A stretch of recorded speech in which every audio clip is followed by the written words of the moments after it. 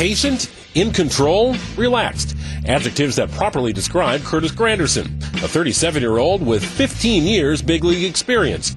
But Granderson was once an excitable teenager. Thanks to the advice from his college coach, has adopted a simple philosophy. He said, man, you think too much. You're very analytical. You're at your best when you just go out there and play, and I trust that you put in the work because I've seen it. That philosophy? Don't think. Have fun.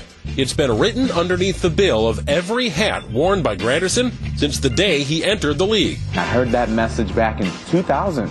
18 years ago, and I still live by it to this day. But it's more than just Granderson's mantra. He's taken it national in an attempt to get kids to put down the video games and become more active. I started hearing more and more stats, especially in Mississippi, where my mom and dad are from. So I was like, man, we got to get these kids up, moving around, and show them how fun it can be just to play tag, roller skate, swim, dance, play baseball, play basketball. A bunch of different things that you don't necessarily have to be good at, but you're probably doing already. Just continue to do more of it. Granderson runs camps that are free. They allow kids to be kids in an environment that teaches and encourages. Let's take a step back and realize that we're still kids and we have to do kid things.